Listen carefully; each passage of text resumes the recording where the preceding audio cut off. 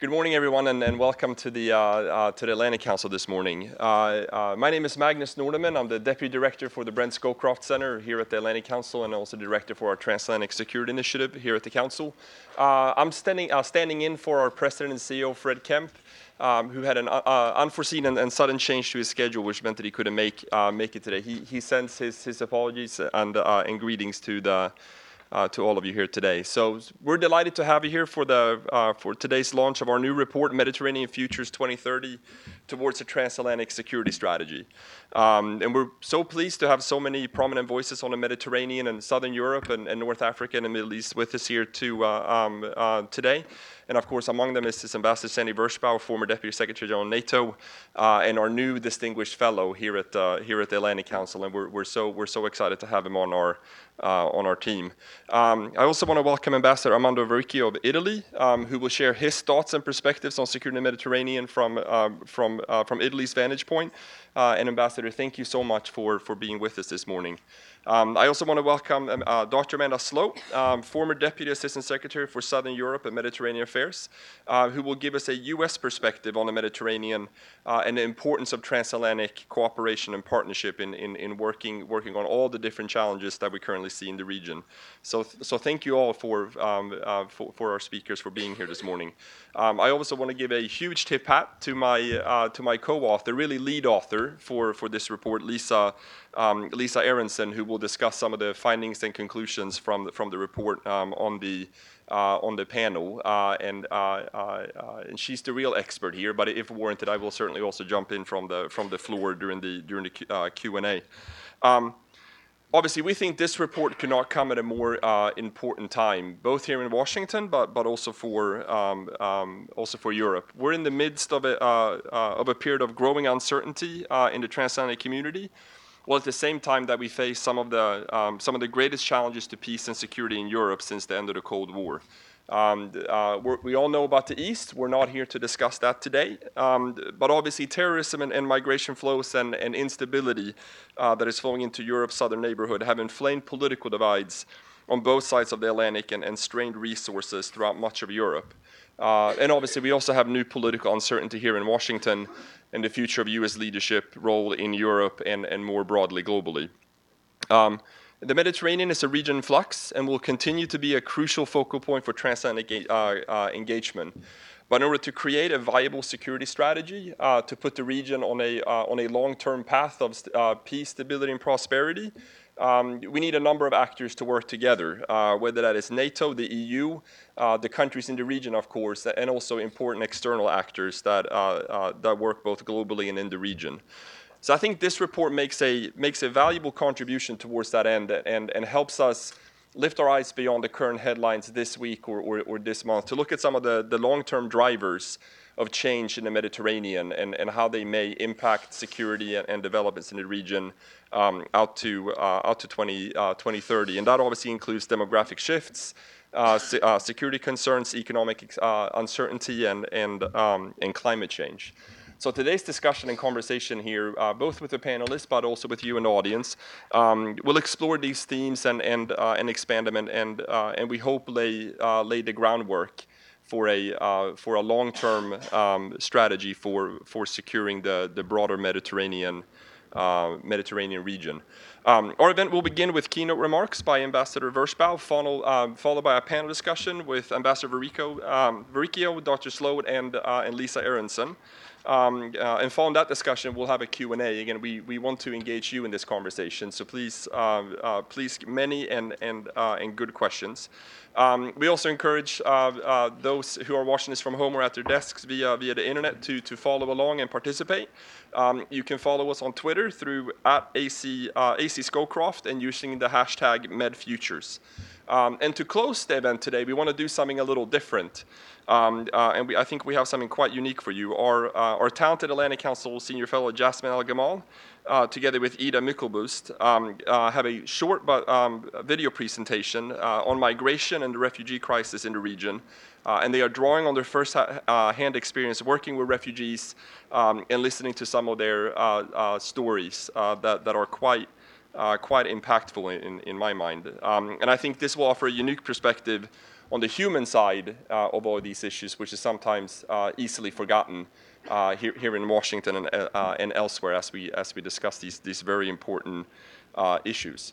But to kick us off, we have Ambassador Sandy Vershbow, who obviously throughout his distinguished career, most recently as Deputy Secretary General of NATO, has been a true champion and friend of the transatlantic relationship and a prominent voice on the issues that faces Europe's and NATO South. Prior to his post at NATO, Ambassador Vershbow served for 3 years as U.S. Assistant Secretary of Defense for International Security Affairs, where he was responsible for coordinating U.S. security and defense policies relating to both nations and international organizations such as NATO and also in the Middle East and Africa. Ambassador Vershbow has been a career member of the U.S. Foreign Service and has served as an ambassador to NATO, to the Russian Federation, and to the Republic of Korea. So as you can see, quite an impressive resume and broad experience from around the world. And obviously throughout his career, Sandy has been centrally involved in strengthening U.S. defense relations with our allies in Europe and Asia, and helping to transform NATO and other security organizations to meet post-Cold War challenges. So we're so delighted to have him here today to offer his thoughts. And again, Sandy, also I want to extend my thanks and welcome for joining our team here at the Atlantic Council. Sandy, please.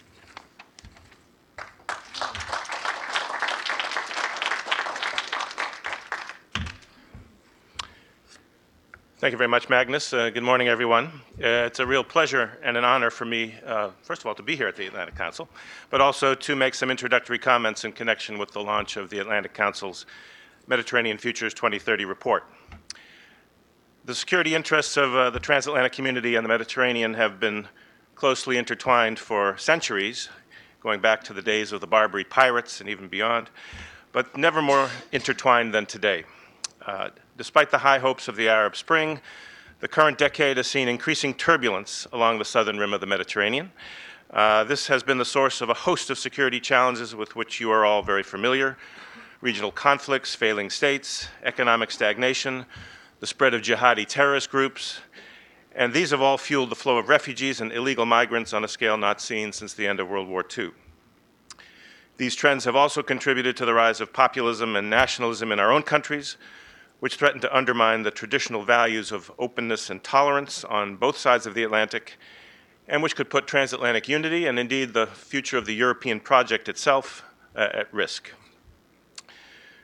So a fresh look at the security situation in the Mediterranean region, at the drivers of instability and the effects of different courses of action or inaction by the transatlantic community is very timely.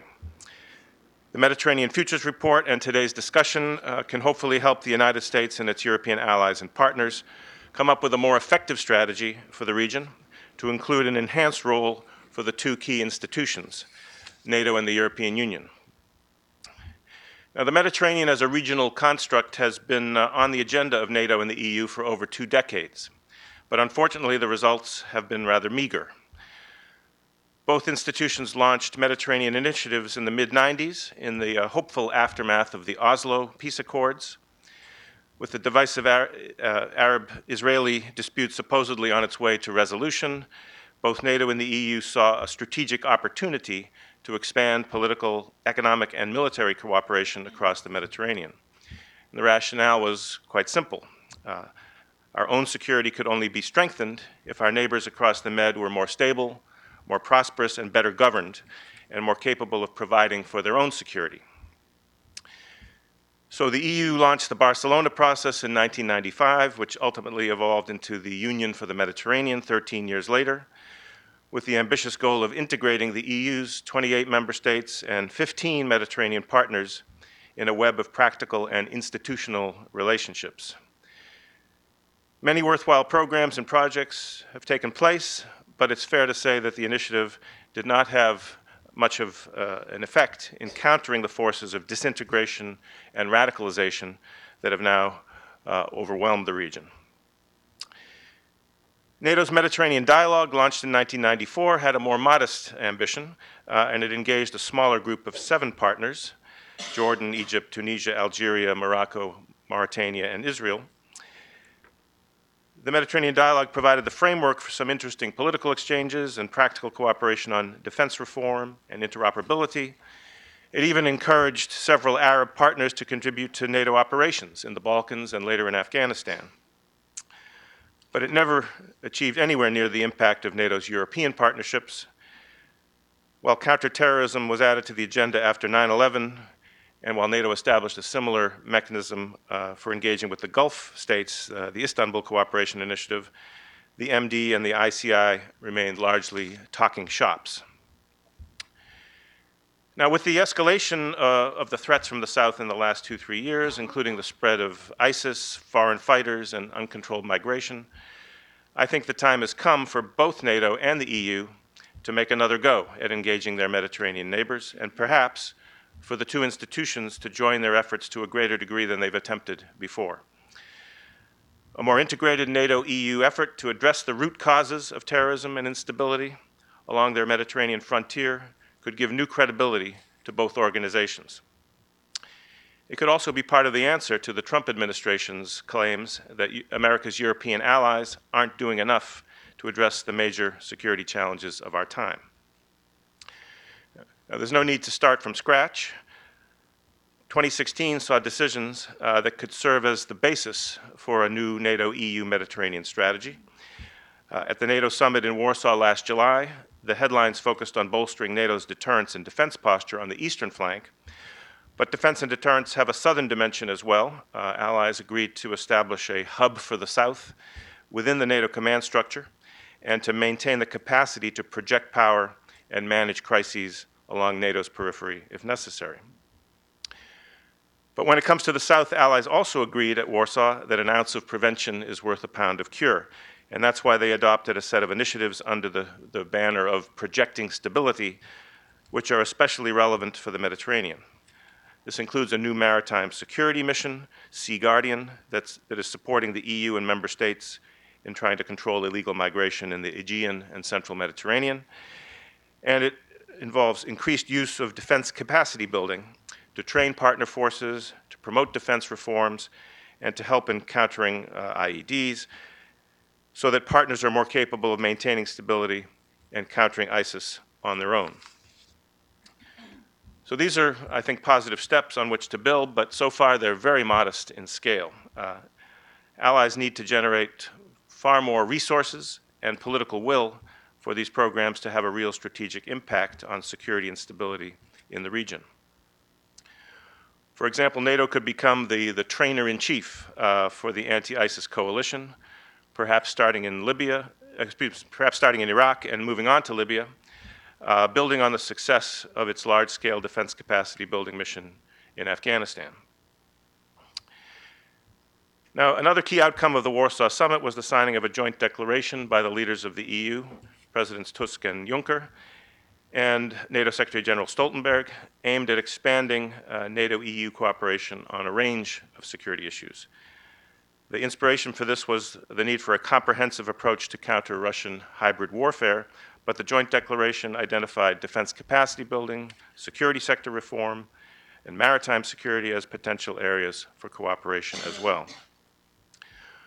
Work has continued on the staff-to-staff level since Warsaw, and I hope that political leaders will give more attention to NATO-EU cooperation during 2017, with a particular focus on stabilizing Europe's southern neighborhood. Whether formal or informal, a joint NATO-EU Mediterranean strategy could leverage the two organizations' different strengths and their different toolkits and deliver more bang for the euro. Closer NATO-EU cooperation could also be an important tool for keeping the UK connected with its EU partners in the security and defense field following Brexit. So I'll stop there, since I know you're eager to hear from the authors of the report and the other members of our panel today. I've provided a somewhat NATO-centric perspective, given my background, but that's because I believe that the alliance has been underemployed in the Mediterranean and could do a hell of a lot more on its own and working with the European Union than it is doing now. So thanks very much. I look forward to the discussion.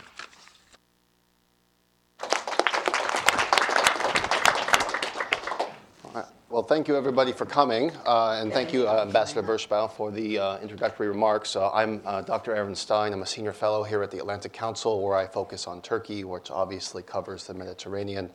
And I have a personal interest in this, both from my academic and work here at the think tank, as well as my personal interest because I vacation in southern Turkey a lot, and so obviously I care a lot about the future of the Mediterranean. Magnus gave a good introduction to the panelists, so I'll be very brief before I invite them up on stage. We have His Excellency Ambassador Armando Vardicchio, who is the ambassador of Italy to the United States. He's been serving in this post since March 2016. We have Dr. Amanda Sloat, who is the former Deputy Assistant Secretary for Southern Europe and Eastern Mediterranean Affairs at the State Department, where her responsibility covered Turkey, Greece, and Cyprus. And then Dr. Lisa Aronson, who is one of the primary authors of this report and is a visiting fellow at the Brent Scowcroft Center downstairs here at the Atlantic Council, where she focuses on European defense and NATO strategy. So with that, I'd like to invite the panelists up to the stage here, and then we can begin the moderated discussion.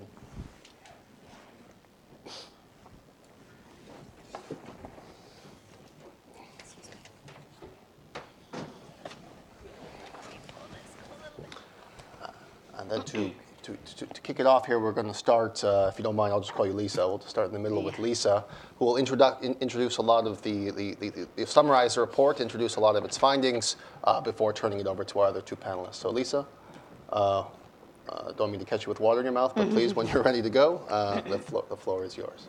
Aaron, thank you. And thanks to all of you for being here. It's a pleasure to present this, and I really look forward to the comments and feedback and to the discussion that follows. So just to give a little background on this report, we came up with the idea more than a year and a half ago now, and there were three things that kind of inspired the project. First, it seemed that we were seeing crisis headlines out of the Mediterranean almost on a daily basis.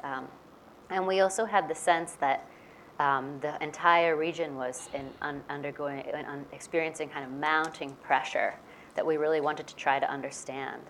And then we looked around at other futures assessments of the Mediterranean, most of which had been written just after the Arab Spring, and we were surprised to see how much optimism there had been. And we thought, what have we got wrong about this region? Nearly all the futures documents coming out after the Arab Spring, all of the scenarios were extremely optimistic, and we thought we've got something wrong here. And we also wanted to just step away from the crisis situation, and this is the value of futures work. It's an opportunity to try to look back at the past and to imagine the future, and to really try to figure out what are the underlying drivers of change in this region, and how are they going to shape the region 15, 20 years from now. So then we came up with we borrowed, with Matt Burrows here at the council, we borrowed the framework from the National Intelligence Council's Global Trends document, which looks at drivers in terms of both trends, things that you can project out with some certainty, like demography or natural resource stresses, and uncertainties, which are phenomena that you expect will shape the region, but you can't really predict the direction that it's going to go. So when it comes to drivers, we came up with 4 key trends. One is asymmetric demography, which refers to the imbalance of in terms of the demographic trends in the region, where you have an aging population in Europe, a youth bulge in the Middle East and North Africa, and then an incredibly rapidly growing youthful population south of the Sahel. And this imbalance is going to shape the region over the next 20 years. Shifting natural resource trends is also a trend. We know that demand for food and water is likely, water scarcity and food scarcity is a major vulnerability for the Mediterranean. They're also particularly vulnerable to commodity price swings. And we also expect vulnerabilities related to climate change, drought, floods, and natural disasters, given the arid and semi-arid nature of the entire Mediterranean. We also expected the ongoing empowerment of individuals and the spread of personalized technologies. This is a more and more connected population, and intensifying flows, both in terms of regional and global trade through the Mediterranean's major maritime passageways, as well as the kind of growth of illicit economies, organized criminal networks, and migration, obviously. When it comes to uncertainties as drivers of that will shape the Mediterranean out to 2030, we picked 3. I think the first is geopolitics. We expect that the political trajectories of the region's key powers, Algeria, Egypt, and Turkey, will profoundly shape the Mediterranean out to 2030. And the way these countries develop is difficult to foresee. Also, the roles of external powers like the U.S. I think there's more uncertainty about the U.S. and the Mediterranean now than there was a few months ago. China and Russia. Will Russia be able to sustain the kind of role that it seeks to take up in the Middle East and North Africa? That's uncertain. Identity politics is another uncertainty that we identified. This is going to shape the region, but in ways we can't predict. Weak and failing states are giving way to a kind of wrenching debate about what people are asking themselves who they are and who counts and who doesn't count as members of their community in a new way. And then the last uncertainty is about the economies of this region. There's been an incredible amount of turbulence prior to and in the aftermath of the Arab Spring, and we don't know how that will develop. So then we came up with 4 scenarios, and hopefully the titles of the scenarios are sufficiently evocative that I don't have to get into details about them. But the first 2, erosion and drawbridges. These 2 scenarios prioritize what happens in the region itself, in the coastal states and particularly in the weak and failing states of the region. They look at weak governance, they assume lack of agency or reduced agency amongst the states, and they prioritize kind of rapidly shifting identity politics. We also expect in these scenarios low levels of political will and capability within the EU and amongst Russia and China and extra-regional powers to kind of come to terms with the underlying drivers. Erosion is a natural phenomenon. This is like a default scenario for us, where states experience a continuing real and perceived sense of loss of control, really wrenching debates about citizenship, shifting identities, and governments that are forced to try to manage the centrifugal politics that threaten to spin out of control.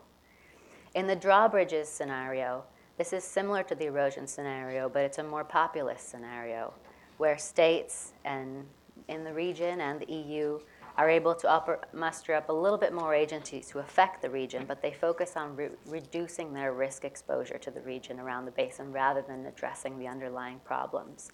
You can imagine an EU with a hollow diplomatic strategy for the region, but kind of fortress European states working against the EU. This is a protectionist scenario with competing nationalisms and a risk management approach.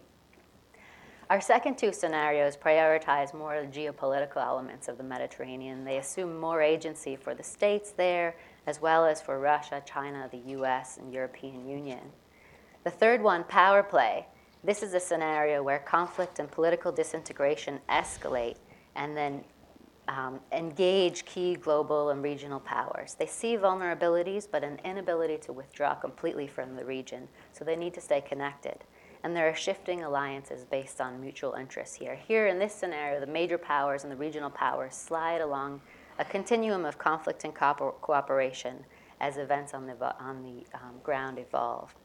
And then our last scenario, which perhaps is the most positive or optimistic, although we didn't intend to write it this way. We wanted all 4 to have elements of positive and negative developments. But in the Club Med scenario, there's a real fear, the Mediterranean region becomes a priority for global powers. And there's a fear that if this region spins out of control with worldwide ripple effects, the major powers will begin to realize that they do have overlapping interests in addressing some of the underlying drivers here. In this scenario, state and non-state actors engage to try to manage and regulate the flow, intensification, and reduce uncertainties around the region. There's some economic growth globally in an environment that ultimately allows for the talent of the Middle East and North Africa region to be unleashed in terms of building a sort of startup economy and enabling some of these highly educated young people to deliver for themselves and their economies. In this scenario, there are still differences amongst the major powers, particularly in the US and the EU, which we expect, but they aren't working against one another in terms of their approaches, and they're pulling more or less in the same direction. So then on the last section of our paper is about a strategy recommendation, a sort of framework for strategy. And I have to say that we wrote this before the election, and we chose to look at to make strategic recommendations for the U.S., for the EU, and NATO. And now, upon reflection, it looks like with a Trump America First strategy, a kind of transactional focus in terms of his relationships, it may be in some ways incompatible with some of the framework that we suggested. But I also expect there to be a sharp focus on counterterrorism in the Trump administration, and he'll prioritize intelligence counterterrorism, and perhaps this will be a hook for NATO and the EU to really step up in terms of their leadership in the region.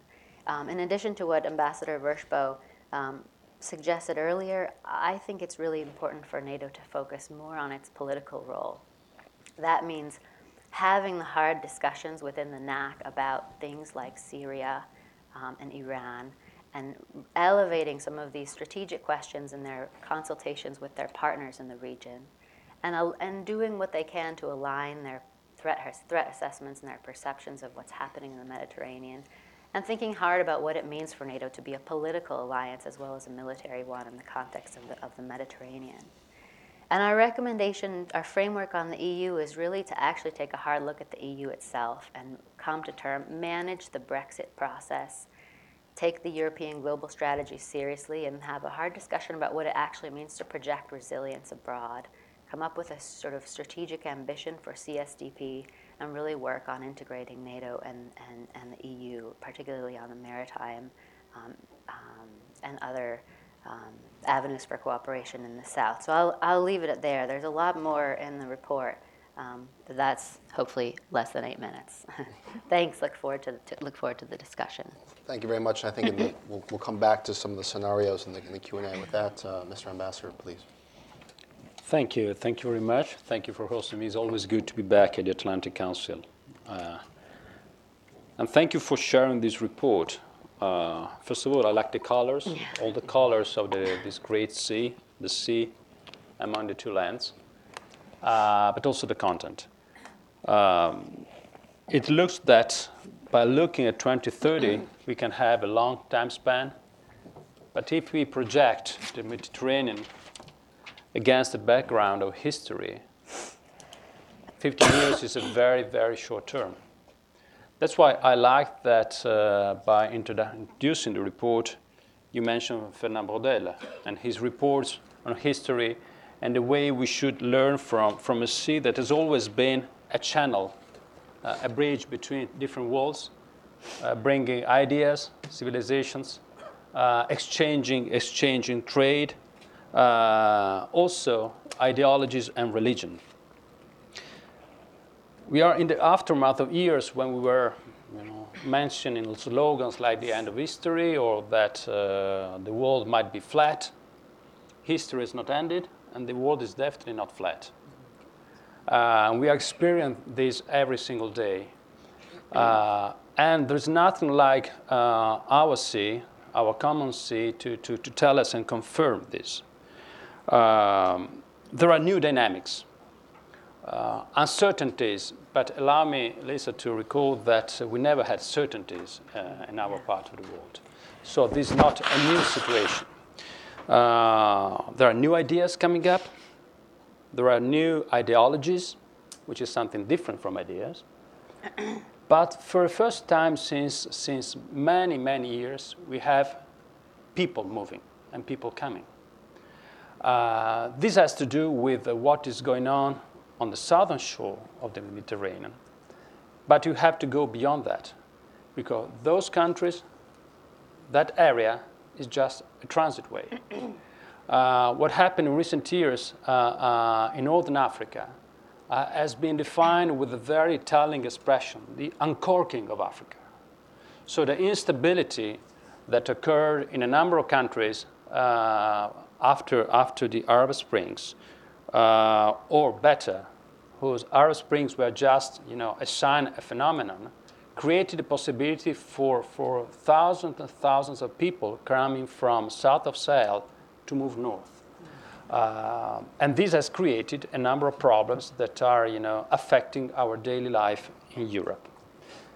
And here I introduce a remark to Europe. You know, I come from a very peculiar country. I was born in Venice. If you happen to visit the beautiful church on San Marco Square and you are on the top of the church, in a bright blue sky day, you can see the Alps. Yeah. But so Europe is there. At the same time, that church is a reminder of the long-lasting relations with the southern eastern part of Europe, with Constantinople. So there is a natural link, and we are between these two quarters. So divided amongst two different realities. In one of your scenario, the last one, you mentioned Club Med. Where Italy is standing, in the Mediterranean or in Central Europe. The most important and largest German land, Bavaria, trade more with Italy than with the rest of Germany. So this has to be always taken into consideration. But get back to Mediterranean, and let's address what is considered by our public opinions nowadays probably the most pressing, urgent issue, migration. Mm-hmm. If you have to deal with this phenomenon, because we cannot label migration as an emergency anymore, this would be a huge mistake, you have to go short term, address what is going on every single day. And migrants are not arriving by plane. You cannot detain them at the airport. They're arriving on ships that very often cannot make it. And too many people are dying every single day. So that's why there is an obligation to save their lives. But once you have saved your lives, and this is dictated by your own consciousness, before the obligations that we all share with the law of the sea. So you have to do that, and you want to do that, but then what next? We bring them where? To Europe. Because being Italy or Malta, I can see my friend, my president, because Malta is the president in office of the EU this 6 months. Both Italy and Malta are Europe. So first and foremost, they are the external border of a larger identity of 28 countries. So you have to deal with the phenomenon, not only once you bring them, and you have to assess the situation, to check whether they are entitled to receive asylum, or if they can label illegal migrants because they're only coming for economic reasons. So they have no paper, and all the European countries are entitled to return them to their country of origin. But what is more important is to tackle and afford the root causes of migration. So that's why it is important that we get back to Africa.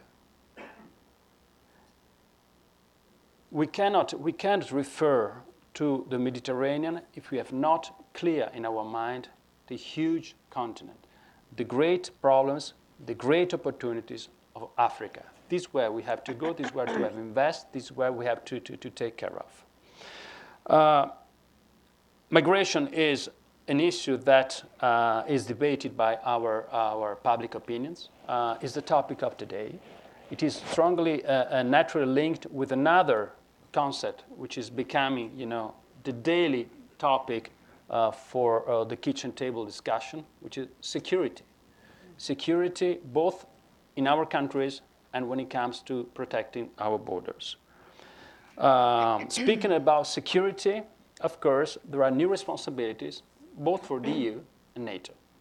Let's start with NATO because we are at the Atlantic Council, and of course it's important to share with our American friends new ideas about NATO.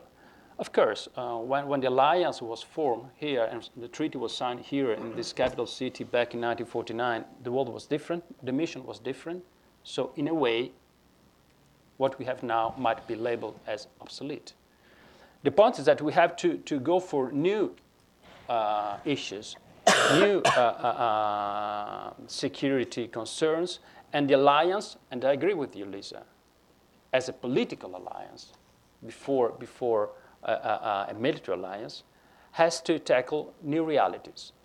At the Warsaw Summit last summer, the heads of state of the alliance confirmed that while it is important to protect our northern and eastern borders, so going to the core issue of the alliance, the southern flank, to use a NATO jargon, is absolutely crucial.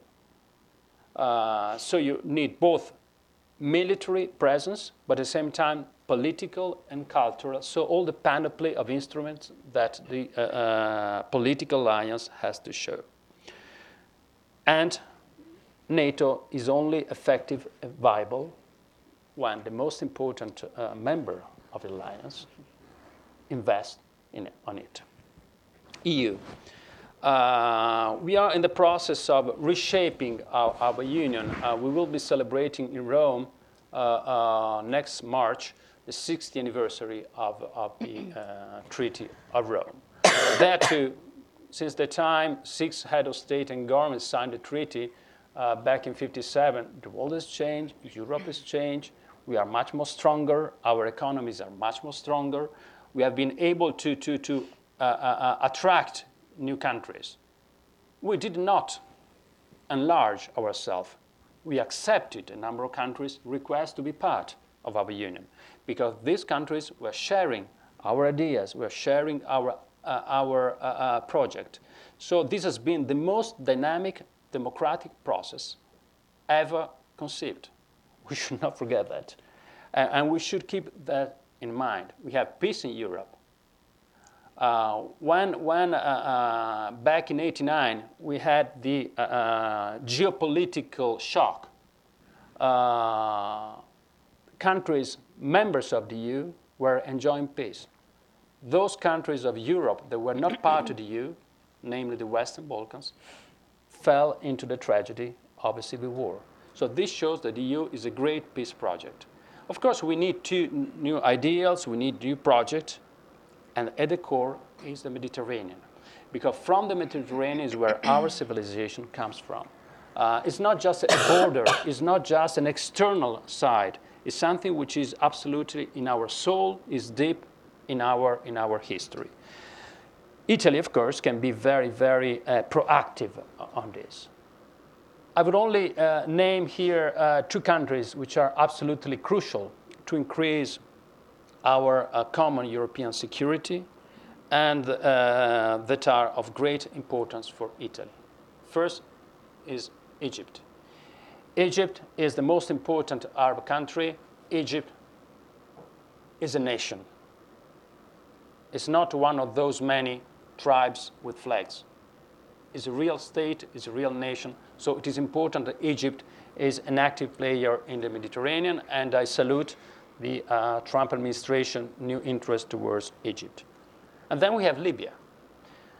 Libya is a good friend of Italy.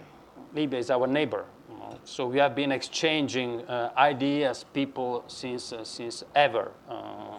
Lepsis Magna is a beautiful reminder of our common civilization. And you know, when it comes to civilization, not always it has been good and friendly. We had wars. We had terrible fights. We had confrontation. But also we had people-to-people connection. So in a way, we are deeply connected.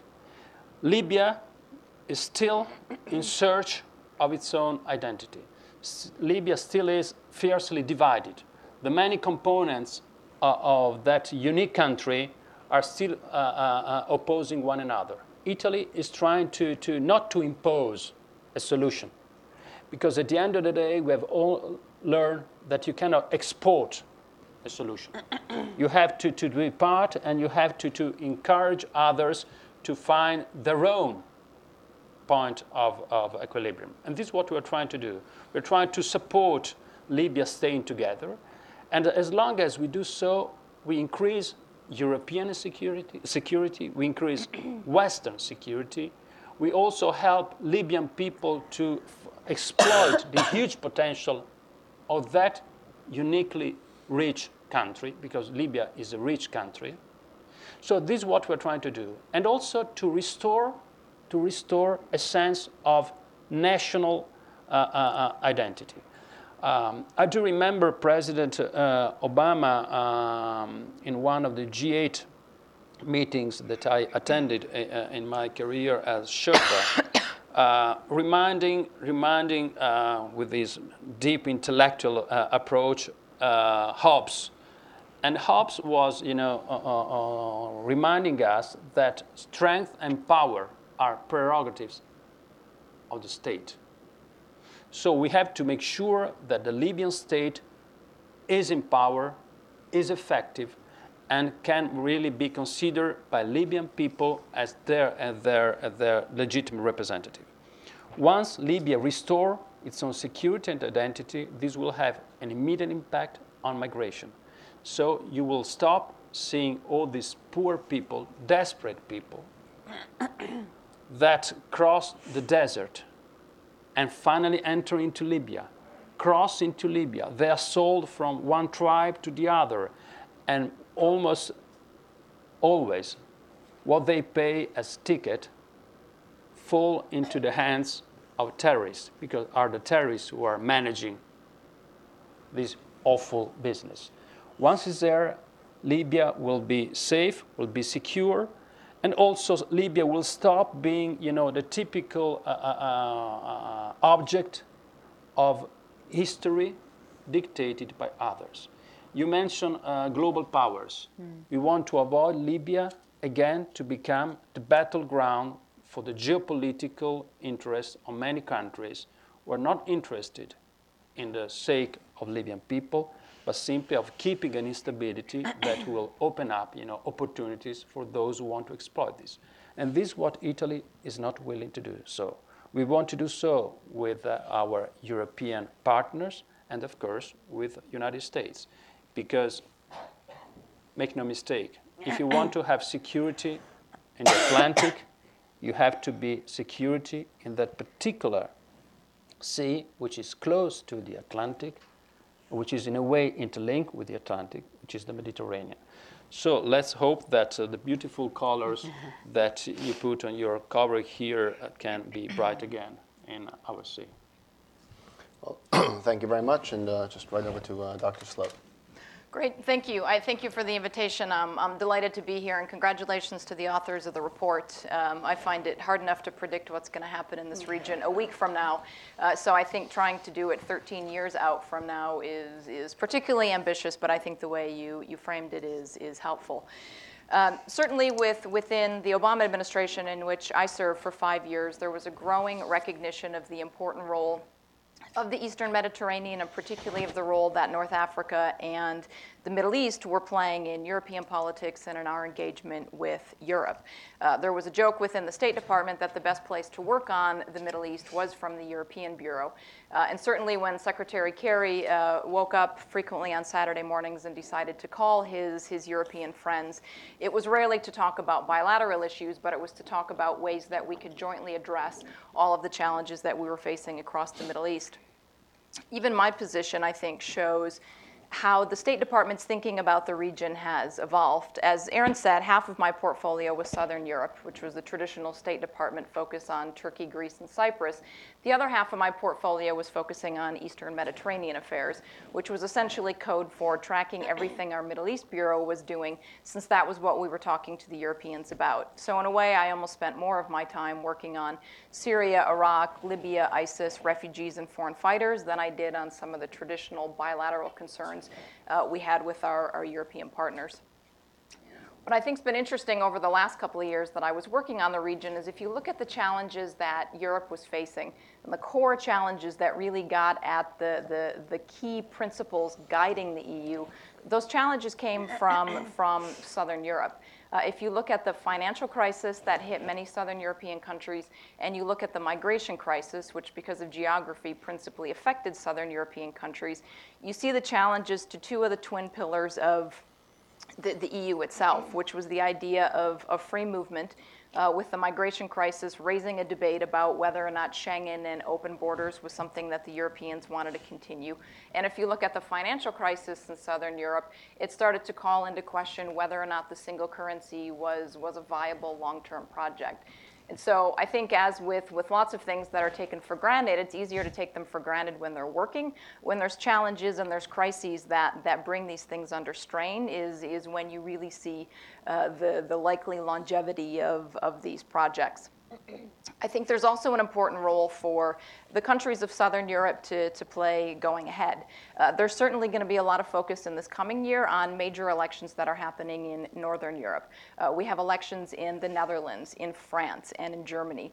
And those are going to be key determinants of the likely direction that Europe is going to take, particularly in terms of whether it shifts further right and ends up matching where we are in the United States in terms of having a leader that is calling into question some of these principles that have been underpinning the liberal order and certainly the transatlantic relationship over the last couple of decades. Ambassador Vershbow outlined some of the various formations and institutions that have been set up in recent years to try and focus on the Southern Med. Just last weekend, there was a meeting in Lisbon of the EU Mediterranean countries.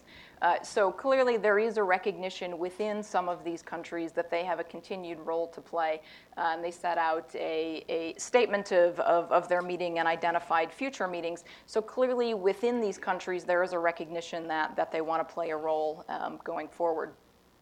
Let me say a brief word about two sectoral issues and then about two countries within the region. There's already been a lot said about the issue of refugees and migration. Certainly this is going to be a situation, I think the ambassador was right that we can no longer call it an immediate crisis, but it is going to be something that is going to continue. I think especially as we start to move towards spring and the weather gets nice, you're likely to see more movement again within the Mediterranean. The EU, I think, has taken significant steps in trying to develop an institutional response to this through the development of some new border and Coast Guard mechanisms. But you still have far too many people languishing within Italy and Greece, and more needs to be done at EU level to reduce the burden on some of these countries in terms of disseminating refugees through other parts of Europe. And obviously there's been lots of discussion within this country of what the US stance on this is likely to be going forward, which personally I think is unfortunate. As Ambassador Vershbow mentioned, the NATO also started to play a role in addressing this crisis, which the U.S. was a part of in terms of a monitoring mission. So there has already been somewhat of a transatlantic and an EU and NATO institutional response to these crises. Second, the theme of energy, I think, is important, and the report rightly drew attention to this in terms of the region being awash in energy, I think was the phrasing. And that's particularly important given the efforts that the EU has made to try and diversify its energy resources away from a dependence on Russia, given what we've seen in terms of some of the manipulation in recent years on Ukraine and Eastern European partners. The challenge, of course, in accessing all of these Mediterranean energy resources is that politics and disputes between states within the region makes it difficult to transit, to withdraw, to get these energy resources out of the Mediterranean and into the European market. Turkey, of course, has conflicts with several states in the region over the demarcation of the EEZ, the Exclusive Economic Zone. In Cyprus, there have been energy resources discovered offshore, but ongoing negotiations within Cyprus make the removal of some of these resources and the question of who owns these resources much more politically sensitive. Still waiting to see how some of the Israeli fields and other places play out. But politics is going to continue to complicate the question of energy extraction in the region. A brief word on two countries. One word that nobody has mentioned so far yet in this discussion is Turkey. And Turkey certainly was the country that I spent the most amount of time working on while I was in government and have continued to follow since, because I think it's central to so much of what is happening in the region. In terms of resolving the conflict in Syria, and particularly the next stage in the attack on ISIS, is going to be the question of who takes Raqqa. And to those of you who have been following the Syria saga, you know that there's likely to be a big showdown between Turkey and the Kurds in terms of who the U.S. and the other coalition allies end up partnering with in the defeat against ISIS. I could spend hours on the whole saga, as well as the question of Kurdology in the region, but certainly that's going to be something to watch and see how that plays out in the coming weeks and months, because I think that's going to have a significant impact on the new administration's desire to reset relations with Turkey and how that relationship works moving forward. There's also going to be cause for concern to see how things develop domestically within Turkey. Certainly we saw the coup attempt last summer. There's been a continued crackdown on civil society, on Kurdish politicians, on journalists, and now we're in the midst of an ongoing debate about constitutional reforms, with a referendum expected in early April that, if successful, would significantly strengthen the powers of the Turkish president. There's been rumors of debates within the White House about whether to keep Turkey where it currently is in the European division, or to stick it in the Middle East division. And I think that really reflects a lot of the debates that have been happening about whether Turkey really is and can be seen as a European partner and ally. Certainly it's a member of NATO, but it also occupies a very interesting geography in terms of bordering a lot of the countries in the Middle East that are currently in crisis. The last country that I want to say a word about is Cyprus, and I see the DCM from Cyprus here today. I wanted to end on a good news story, and I continue to hope that Cyprus will be. I think it's been pretty remarkable over the last 2 years to see the amount of progress that has been made in terms of negotiations between the Greek Cypriot and Turkish Cypriot leaders in moving forwards toward a settlement in Cyprus. If that was successful, it would obviously bring an enormous amount of benefit to the region. For one, it would serve as a beacon of hope to a lot of these conflict-ridden countries that it is possible to solve problems through negotiation rather than violence. It would free up a lot of the age-old complications between NATO and the EU in terms of the abilities of those two institutions to work together. And as I mentioned before, it would make some of the energy questions within the region simpler as well. So I will leave it there. Oh, well, great. Thank you very much. And that sort of ends the moderated discussions panel, and we're going to turn it over to the audience now for questions and answers. So just raise your hand, and somebody will be walking around with a microphone, and I will be using the moderator's prerogative when questions don't end in question marks, but begin to move on into statements. So, sir, right here in the front. No race. I'm Harlan Ullman with the Atlantic Council. Thanks for your presentation. I've not yet read the report, but Magnus, I look forward to reading it. I wanted to expand a bit on Ambassador Vershbau's very useful introductory comments. Since about 2004, I've been on the advisory board of both Supreme Allied Command of Europe and European Command Commander. And about 2004, 2005, when Admiral Grog Johnson was Allied Forces South Commander, he gave a very interesting briefing in which he had 4 major problems. The first was immigration. The second was environmental issues, which included drought. The third was terrorism, and the fourth was Turkey. You may recall that even then, relations with Turkey were very rocky because the Turks did not allow the third ID to transfer through to Iraq. At that stage, Jim Jones was SACEUR and really pushed the Mediterranean dialogue and pushed the relationship with the EU. It seems to me that despite all that effort then, we haven't really made a lot of progress.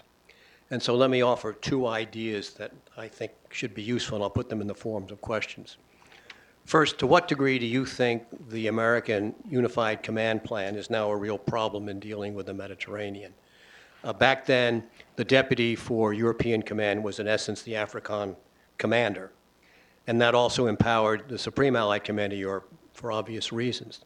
Today, we've got 4 unified commands that are dealing with the region. You've got European Command, you've got Central Command, you've got Africa Command, and you've got Special Forces Command. And I think that's been a real detriment. Second, given that Turkey is facing east, and God knows what's going to happen there. I've been arguing for about a year and a half, given the situation with Russia and Ukraine. NATO needs to make a real strategic pivot to the Black Sea.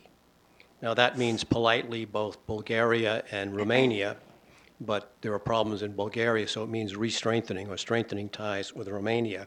We've tried to do that on the margin with new command structures, so forth. But what degree do you think that maybe changes on the U.S. side would be very useful to encourage and strengthen the Mediterranean issue? And second, can we really make a much more serious pivot towards the Black Sea, to compensate for what's happening in Turkey and to compensate to some degree what's happening in Ukraine. And before we take up that question, I should have mentioned at the outset is that Magnus here, while not speaking on the panel, will be available to answer questions, and I think that one falls right in your wheelhouse, and I believe Amanda could probably take a stab at it as well. So I'll pick that one up right out of the gate. So Harlan, thank you so much for both of those points. So amen to both of those. It was not under consideration for this report, but on your first point on the command structure, I totally take your point. That's worthwhile looking into, and I think we'll take that on board and do some additional thinking, because we're obviously also hoping to continue this work on the Black Sea. I'll add another amen, and that's very much on our radar too, and that's upcoming work as well here at the Atlantic Council. So stay tuned. Maybe Amanda, do you want to pick up there on maybe some of the challenges involved in working with Turkey on maybe the Black Sea issues and maybe the delineation of Turkey within our government, where it sits? The challenges of working with Turkey are certainly many on the political front, but they're also challenging internally on the bureaucratic front. As you identified with the commands, it's the same problem we have in the State Department, and it's the same problem we have within the NSC, which is that Turkey is a real seam issue. So Turkey, of course, is within EUCOM, but the operations that were being conducted out of Turkey fall within CENTCOM. And this ended up causing some practical complications, as Turkey, I think, likes to view themselves as part of EUCOM. They see themselves as part of the NATO alliance, and they want to be treated as such. I think sometimes there was a tendency from the CENTCOM way of operating to be dictating a little more what they think Turkey should be doing, rather than the EUCOM approach, which tended to be a little more alliance focused. But I see you understand what I mean. Within the State Department, it was a similar seam, and I think this reflects the conversation that's happening within the NSC, even about where it is that you place Turkey. In bureaucratic terms, I think if you move Turkey in one of those three bodies, it's going to be very difficult not to move it in the other two. So my own personal preference would be to keep it where it is now. It is still an active member of NATO, and to try and work the bureaucratic challenges. But certainly the vast majority of my energy while I was in government was trying to find ways to work that seam. Thanks. Ellen Leipson from the Stimson Center. I'd like to ask the Italian ambassador to say a little bit about Tunisia. At the end of the Obama administration, there was a sense that it's not all bad news on the Arab side of the Mediterranean, and some additional effort to try to keep a few of the countries, stable is worthwhile. Has Italy made any special investments in Tunisia to try to keep that fragile experiment, but that's still largely positive, moving forward? And any of the panel that want to talk about Morocco and Algeria's role, are those countries, they're stronger states in terms of security? Have they been effective, in your view, in preventing some of the African migration? Morocco obviously is now pushing very hard to become more of an African player, and wonder if you think that is, making a difference in the Mediterranean dramas. Thank you. Please. Yeah, thank you very much for raising the issue of Tunisia, a very, very crucial country. Tunisia was where the Arab Springs were born. Tunisia was the first country to conclude the process by being able to appoint an elected president. So in a way to restore democracy. So from an institutional point of view, this could be labeled as an happy ending story. But we should not forget that Tunisia is by far the country where the largest number of foreign fighters come. We do think that this is because, while the country was able to initiate and eventually happily conclude a political process, this has not allowed the country to tackle the real urgent problems of the economic crisis. So Tunisia is a country in desperate need of support. Stability of Tunisia is absolutely essential to avoid that this void, this sense of distress and desperation might be filled by those who are able to attract young people into the terrible terrible ideology of fundamentalism. So this is an issue very, very important for us, for Italy, and for Europe. We are promoting economic contacts. We are trying to encourage the country to support the political process. Tunisia, by the way, is uniquely positioned from a strategic point of view because, of course, it's a neighbor country to Libya. And this is why we are present there, we invest. But we do think that this cannot be done at national level only. There has to be an engagement of the international community. What happens in Tunisia is affecting our global stability. Sir, right here in the front with the blue tie. We can go. Why don't we just take both at the same time? Because it seemed like there was confusion. So let's do it like that. Thank you. Thank you for your presentation. I'm Dr. Rakiz Zarir from the Center of Strategic Studies in Jordan University in Jordan. Thanks for Scowcroft Center. I think it's. I think they faced in the Mediterranean 5 main challenges for the population there. The first one is the peace, how to keep the stability between the peace between Arab and Israel. The second is the extremism culture. The third is terrorism operation. Fourth is the dictatorism regimes. And the fifth is the justice and how to transition to justice in economic and for the people and make a justice between the rich countries and the poor countries in the Middle East. Mm-hmm. So, what's your advice and to the country to solve and face and solve these problems, and what the priorities of you can advise it for the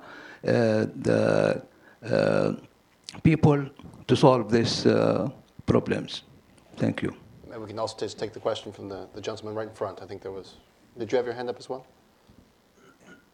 Wait, I can. No, please. Thank you very much. I'm Clive Ajus. I'm the ambassador of Malta. Thank you very much. Congratulations. I subscribe and endorse completely what Ambassador Varricchio said. I think these are the solutions which you mentioned. Let me use my experience. Because when it comes in 2030, how do I see the Mediterranean?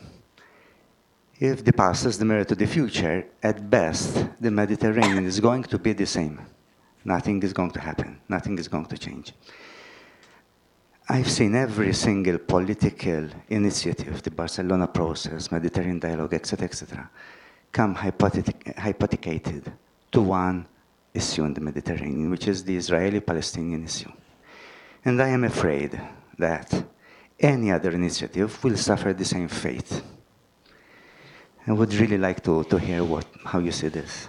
But over and again, every single initiative ultimately was distilled to the same question we have in the Mediterranean. Thank you very much. And maybe just to make your job even more complicated on the panel, so both addressing sort of advice for both economic prosperity in the Mediterranean as well as the challenges posed by the Israeli-Palestinian issue or crisis. Maybe I'd also pose to the panelists the Cyprus issue as well. And so these two sort of intractable conflicts, one hotter than the other, that gets in the way of cooperation and further integration in the Mediterranean. So I could, maybe, Lisa, do you want to, because the report talks about both of these. Sure. I want to also just respond to the other question. We thought a lot, we made a conscious decision to make this report about the entire Mediterranean and following on some of the themes we talked about earlier in terms of keeping a whole of the region mindset, especially when thinking about Turkey. we tried to resist focusing on the Eastern Mediterranean. It wasn't always easy. A couple of things that came up for us when we started the project, we really thought energy was going to be one of our key drivers. Thinking about the relationship between Algeria and the EU, and thinking about the renewables and the finds in the Eastern Mediterranean, and that Algeria was going to feature much more prominently in that. We subsequently decided that kind of geopolitics and some of the other uncertainties were more important. That was a judgment call that we made. But Algeria, we also see as an incredible uncertainty, and there isn't that much expertise, I think, in Europe about what's happening in Algeria, what are the vulnerabilities of the regime, what kind of transition could take place. So this is an area that needs a lot more attention in terms of just understanding the dynamic there. And then with Morocco, when we think about the migration in this paper taking a longer-term view, we see African migration to Europe as the real longer-term driver that will, because of the imbalance in demographic trends, will be ongoing for a long time. So to the extent that the EU can work its partnership with Morocco, particularly on Africa, but also in terms of technology investment, Morocco has done an incredible amount of work on investing in renewables and their solar and wind, for which this is where we use the word, the region is awash in energy. It's not just the Eastern Mediterranean, it's solar and it's wind. So I would think that the focus should be on partnering with Morocco on those two issues. Cyprus, I was in Cyprus in December, just when the negotiations were breaking down. But I was really encouraged. I think it was the day that the negotiations broke down over some of the territory issue and the security issue. But I was still really impressed with how much positive momentum there was on the ground amongst the Greek Cypriots. And I think that if there could be a breakthrough on this, it would provide a positive story coming out of the Eastern Mediterranean that could really profoundly change the way that the narratives coming out of the Eastern Mediterranean, and perhaps put a little fuel into the NATO and the EU to really step up their cooperation on the number of issues that Ambassador Vershbow touched on that were agreed at the NATO summit. Israeli-Palestinian issue. It's hard to see a window for a breakthrough in the near future. But obviously, the diplomatic effort and needs to continue. But I'll leave it to some of the others to take that one on. Yeah, I'll try to respond to the two main issues here. One is economy, opportunities. Of course, energy is key. Not just having countries of production as transit and exporting their production to Europe, as in the case of Algeria, namely to Italy, as it is for Libya. But in the case of the new discoveries off the coast of Egypt, which are able to potentially to completely change the dynamic of the country because of the size of that discovery, and also Cyprus. But energy, as we know, if we broaden our approach and we look also elsewhere, energy can, and oil in particular, oil and gas, can be a blessing or a curse. So we have to be careful how these new discoveries might impact on the diplomatic processes. And I come to Cyprus. Cyprus is the longest issue on the agenda of the Security Council, since always. So it's always there. We are approaching the moment when the two parties of the island have been closer than ever. I salute also the efforts of the United States, what the State Department has done, what my good friend Toria Nuala has been doing, and her colleagues, what we have been doing as Europeans, because Cyprus is a member of the EU. So we are reaching a point where we might eventually take out this issue from the United Nations and from the Security Council agenda. But here comes energy. So we have to be sure that Cyprus does not become, again, another battleground of other interests. They want to keep instability. And speaking about battleground and potential instability, the Israeli-Palestinian conflict is, of course, epitomized this concept. Now we have a new administration, so we look forward to the ideas and the proposals that the new administration will put forward. When Prime Minister Netanyahu is in Washington next February 15th, I'm sure this will be one of the issues discussed with the president. As always, there are two ways to look at the Israeli-Palestinian issue. One is to consider that we better solve relations between Israel and Arab states and leave, this specific issue aside. And when relations between Israel and Arab states are restored, are eventually transformed into peaceful relations, developing economic flows, investment, tourism, this is where, we might have the conditions for tackling the specific issue of the Israel-Palestine and the core issue of the status of Jerusalem. Well, then we have the other way around. As long as we do not solve this issue, there is no way that Israel might live in peace with other countries. So, as always, it's not a matter of out. You have to be able to combine the two. Secretary Kerry has devoted a great deal of his energies, of his time. He had been rather close, but then, it's always a stop and go. And then eventually he left a little bit aside. Now, of course, as always, when a new administration takes office, the world is hoping that new impetus can be inflown. This is what we are hoping from Europe. We don't, of course, want to leave the initiative to the United States. We want to be active player. But we are fully aware that unless Europe and the United States, if we want to consider the other member of the so-called quartet, so Russia and the UN are on board, there is no way. But I think that if there is a country that might benefit also from restoring diplomatic process, is Jordan, because Jordan is a country faced with great challenges. The second largest city in Jordan is a refugee camp after Amman. Is a country that has very, very difficult borders with a country in still looking and searching for peace in the south, Iraq. So I think that all the efforts should be deployed.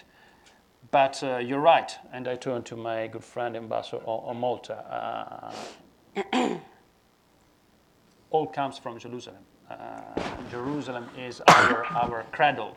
Whoever goes to Jerusalem falls, a victim of the so-called Jerusalemite. So you cannot skip that. This is a part of our world, of our history, of our civilization. So there is no way that unless Jerusalem is able to be a place of peace, of peaceful coexistence, of religion, of the three Bible religion, of two different peoples, we will all pay the price. I agree that in general there's a long history within the region of bilateral disputes complicating progress and cooperation within the region. Certainly the Turkey-Israel challenges in the last couple of years prevented Israel from opening an office at NATO, which then blocked other Arab countries from opening in office at NATO, which at least that's one conflict that has been resolved for now. On the question of Cyprus, I personally believe if it was just left up to the leaders on the island, we would have a deal. I think the two leaders themselves have come a remarkably long way, and I think there is general agreement between the two of them on the broad range of issues. The challenge at this point is that we have Greece and Turkey involved, and it's getting to the really sensitive issues of security, of troop presence, and of guarantees. And that's why I think we're hitting a point where it's much more complicated, but we're also at a point where there's actually a process in place. I mean, we've had the Greek and Turkish foreign ministers engaging. We had a series of meetings in Switzerland, and we've got a process of ongoing diplomacy. I think, unfortunately, the window is soon going to be narrowing to have a deal, but I think we still have a moment here. On the Israeli-Palestinian issue, I think you're right. If President Trump is to believed, his son-in-law Jared Kushner is going to achieve a great breakthrough. So maybe this will be resolved soon. I think President Trump, though, is also going to get a crash course in what we've been talking about, which is that policy decisions and choices are interlinked.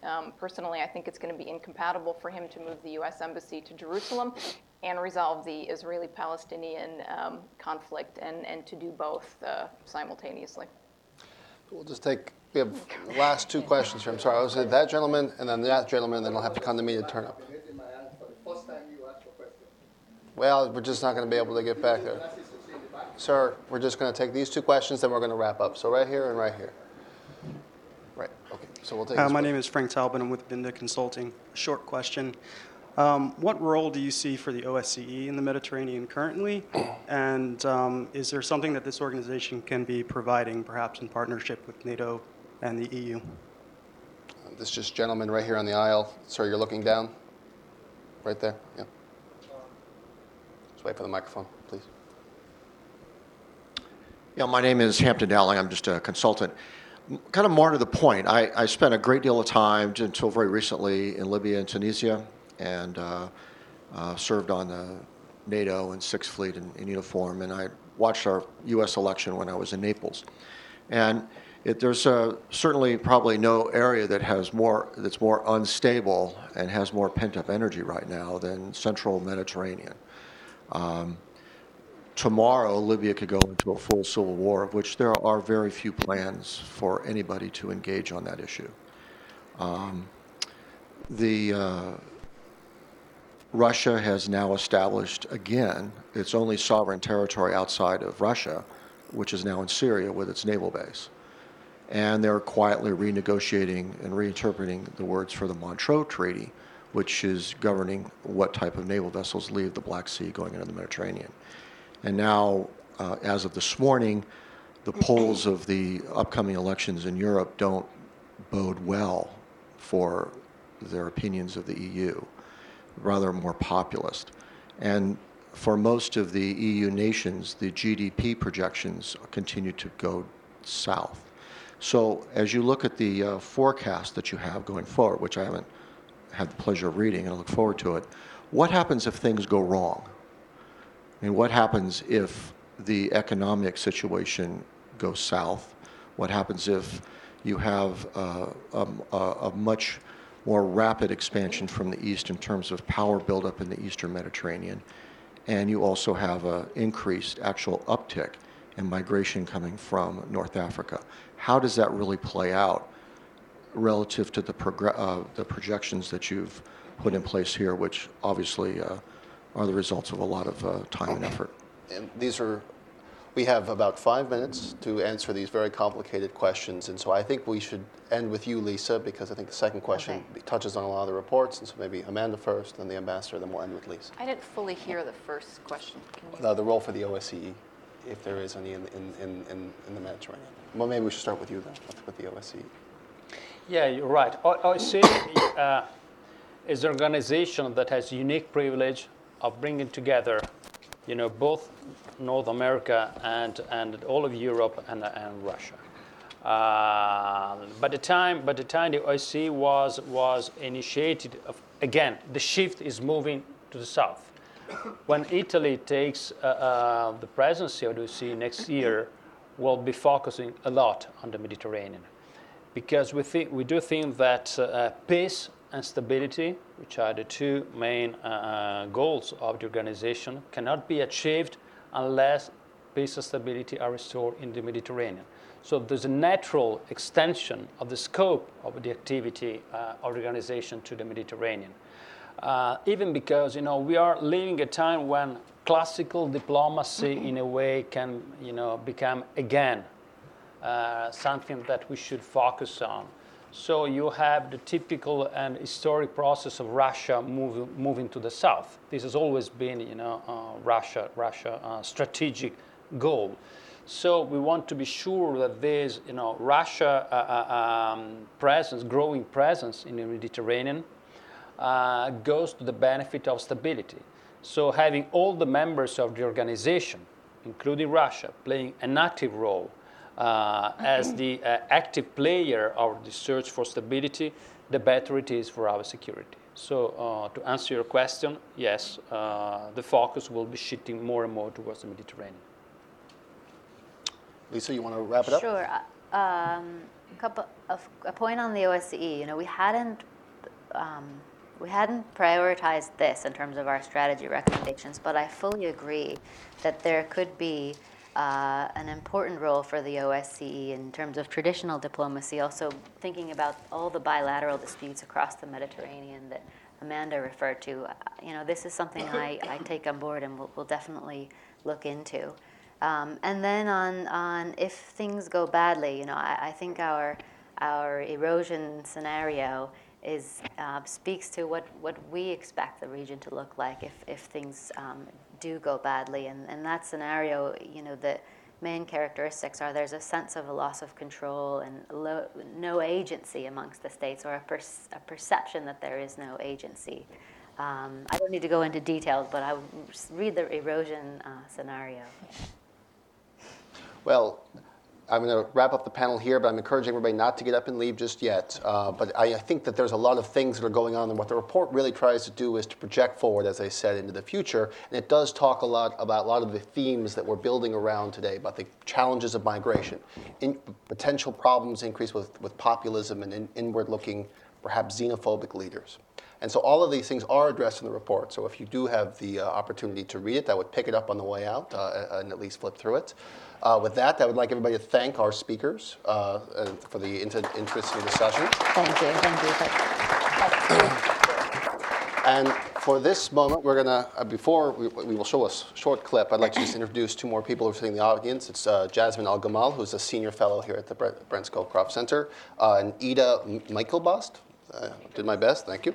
Norwegian-American journalist and now a documentary filmmaker, which is what what they will be talking about. So with that, please play the short clip or the trailer of the documentary Unwanted. And we move it. It's hard to believe.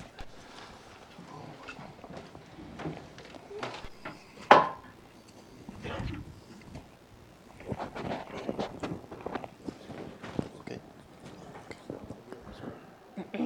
God, is that on time?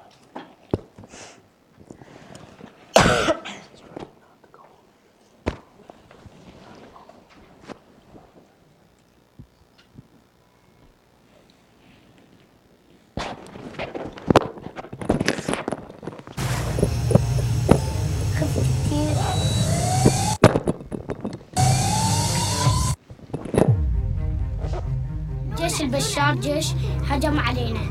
أول هنيك كنا قاعدين ونايمين.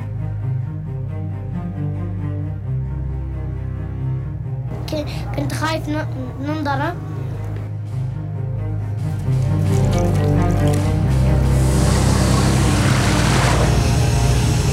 خفت كثير.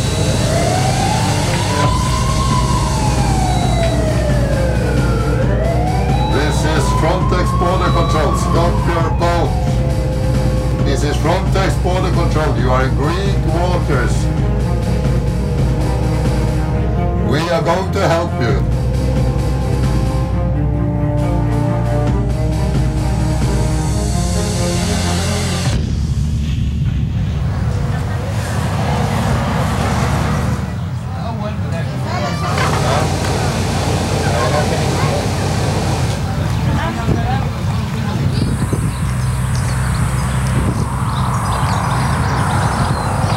صرنا 4 شهور قاعدين هنا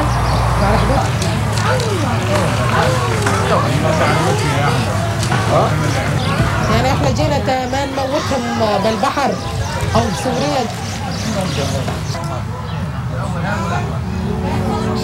جثث يموتونا هنا.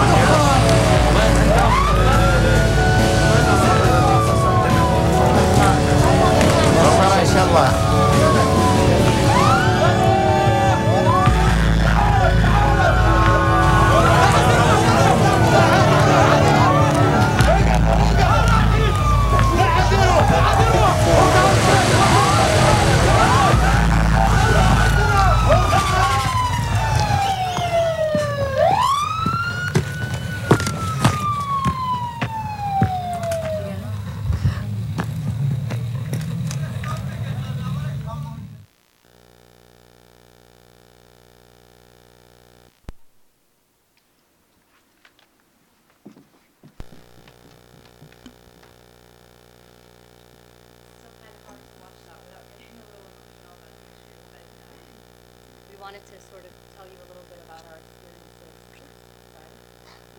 We wanted to tell you briefly about our experiences filming. Can everyone hear me? I'm not sure if this mic is working. Check. Okay. So thank you for taking the time to watch this. It was a very difficult but very important experience that we had last year, and we wanted to share a little bit about it and about the human face of some of the facts and figures and policy implications that we just heard by the panelists. Right, so now it works, I think, yeah. So this is a film that I have wanted to make for a long time. I have worked as a journalist covering the Syrian civil war, and I always felt that we were kind of putting words in other people's mouth. We were talking about their experience that we hadn't experienced, as if we were the experts. So in, what was it, June 2016, Jasmine and I packed a small camera and some sound equipment, and we went to Greece, where we met this little boy living in a tent on a gas station. That's where he spent his childhood years.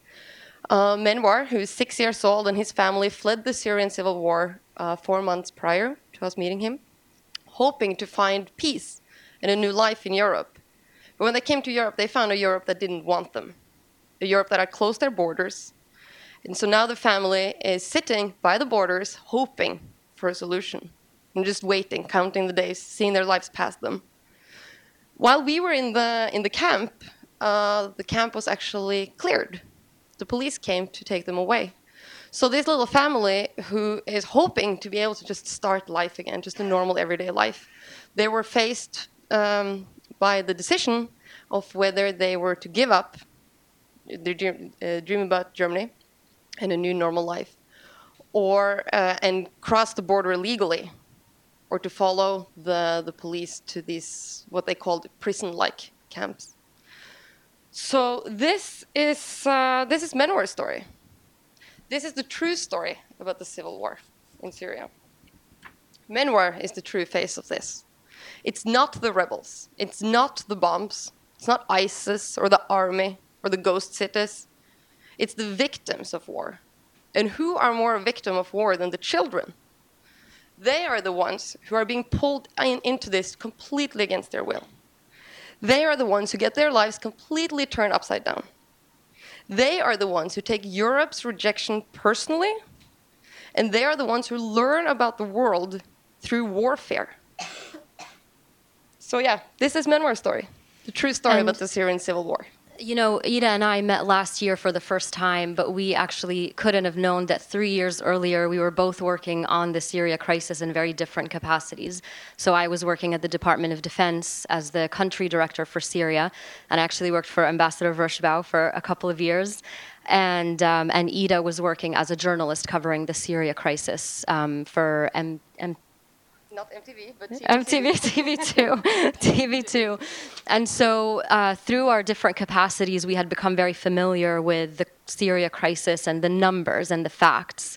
We knew that there were about last year 4.8 million registered refugees in the neighboring countries alone, half of them children. That in the Med, 360,000 people in 2016 had tried to cross over into Europe via sea, by the water. 5,500 arrivals in 2017 alone this year, in the last month. 300 of those dead or missing at the moment, a quarter of them children. So we knew the numbers and we knew the facts, but I don't think anything could have actually prepared us for the human experience and the human side of the story. And I want to turn it over to you to maybe tell a very quick story about what we saw there. Right, yeah, so as Jasmine touches upon, my background is in journalism, and I've worked covering this, read reports, TV stories, fact sheets, statistics.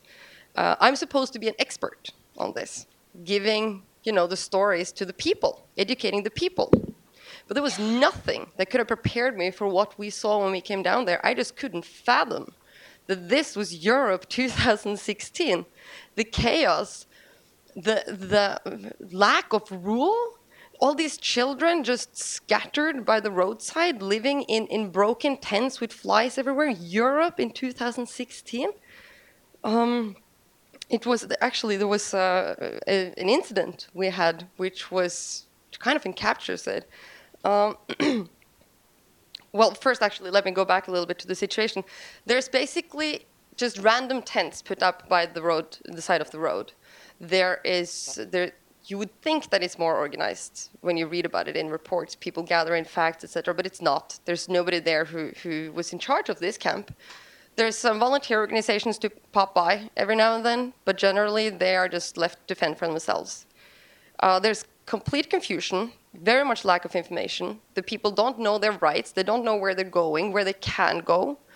And in the middle of this, you have the children living their lives, being pulled along into this, living in danger, on the run, scared, lost, thrown to the side, tossed around.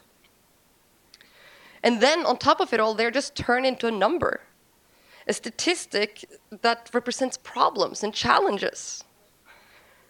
And the story I wanted to talk about is, it was at the very end, as you could see in this clip, at nightfall when the police came to gather all the refugees in this camp. The family we got to know, they packed up to leave. They wanted to cross the border illegally with human smugglers. And I'm holding a camera. So as the children that I've gotten to know are leaving and they're saying bye to me, I can't reply to them because you get my voice on the camera. So I'm just cold, just like the rest of the world, watching them, run on to their next chapter. And so I turned off the camera and I ran after them into the field to be able to say my final goodbye to them and wish them good luck. And I was able to catch up with the mother because the mother was actually pregnant going through all of this. So she was falling behind the others and she started crying and she told me, "You have to leave. They will kill you if they catch you with a camera here. The smugglers will kill you." So I stood behind and I watched them run into the forest. And that's when it kind of happened to me. I wasn't a professional anymore. I wasn't a journalist there to cover, the latest news story or make a film. I wasn't guarded. I became human. And I just broke down, started crying. And that's when Jasmine found me on this field in the dark. And she kind of collected me. And we were to return to our hotels where we could go to warm, good beds. While Menwar, a 6-year-old boy, is running alone with human smugglers in a dark forest with the police chasing him. We're going to go home to our beds and sleep safe. Yeah, it was a really surreal experience after the incident that Ida just described, going back to the tents that they had left, and the moment that we kind of both broke down was seeing a tiny little shoe that had been left behind, and we knew it was his favorite shoe. It was like a Spider-Man shoe, and he didn't Superman, yes. And he didn't have time to collect it before he left, and it was really heartbreaking. But we only have a minute left, so I just finally wanted to say, because you talked about some of the implications of this refugee crisis and the migration crisis, and the three things that you mentioned that we saw in person was, one, just this completely lost generation, both of children and of adults that had given up hope for the future, because as one man told me, I'm 65 years old, I'm not going to start again. It is now all about my children. And this lost generation of children who had been languishing in these camps with no education, with no sort of skills to be able to use to integrate and contribute positively to whatever society they end up in.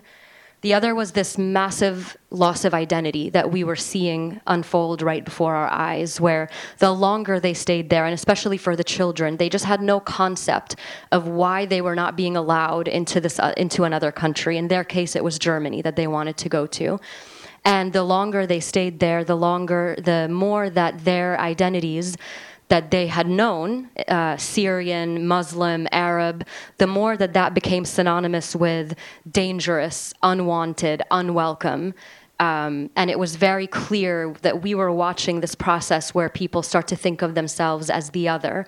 And finally, related to that, we all know what happens when people start thinking of themselves as the other and being told that they're the other is that the risk of radicalization and the risk of terrorism just exponentially increases, not because these children were particularly wired to become little terrorists just because they were in a refugee camp, but because refugees and terrorists thrive on chaos and uncertainty and hopelessness and loss of identity.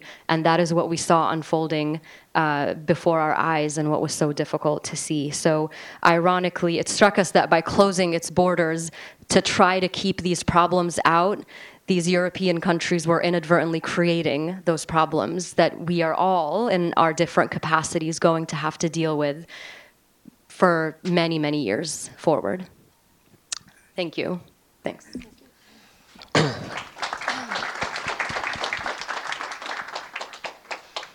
Thank you so much for that, and this concludes our program. But first, a special thanks to Ida and Jasmine for that presentation. I thought it was quite powerful. I have two kids myself of that age, so that certainly hits home and makes you sit up straight. And I think connects us all to the very important issues that we're all working on. And also thanks to all our speakers and to Aaron for shepherding us through the presentation. Obviously, this doesn't come together on its own, and we have a whole team of folks that have worked this: Amanda, Emma, Clementine, Lauren, Maria, and Deshawn, that have helped put all this together. So as we have suggested, we're going to keep working on these issues moving forward. We hope to connect with you again, so stay tuned for more. And again, thank you so much for coming.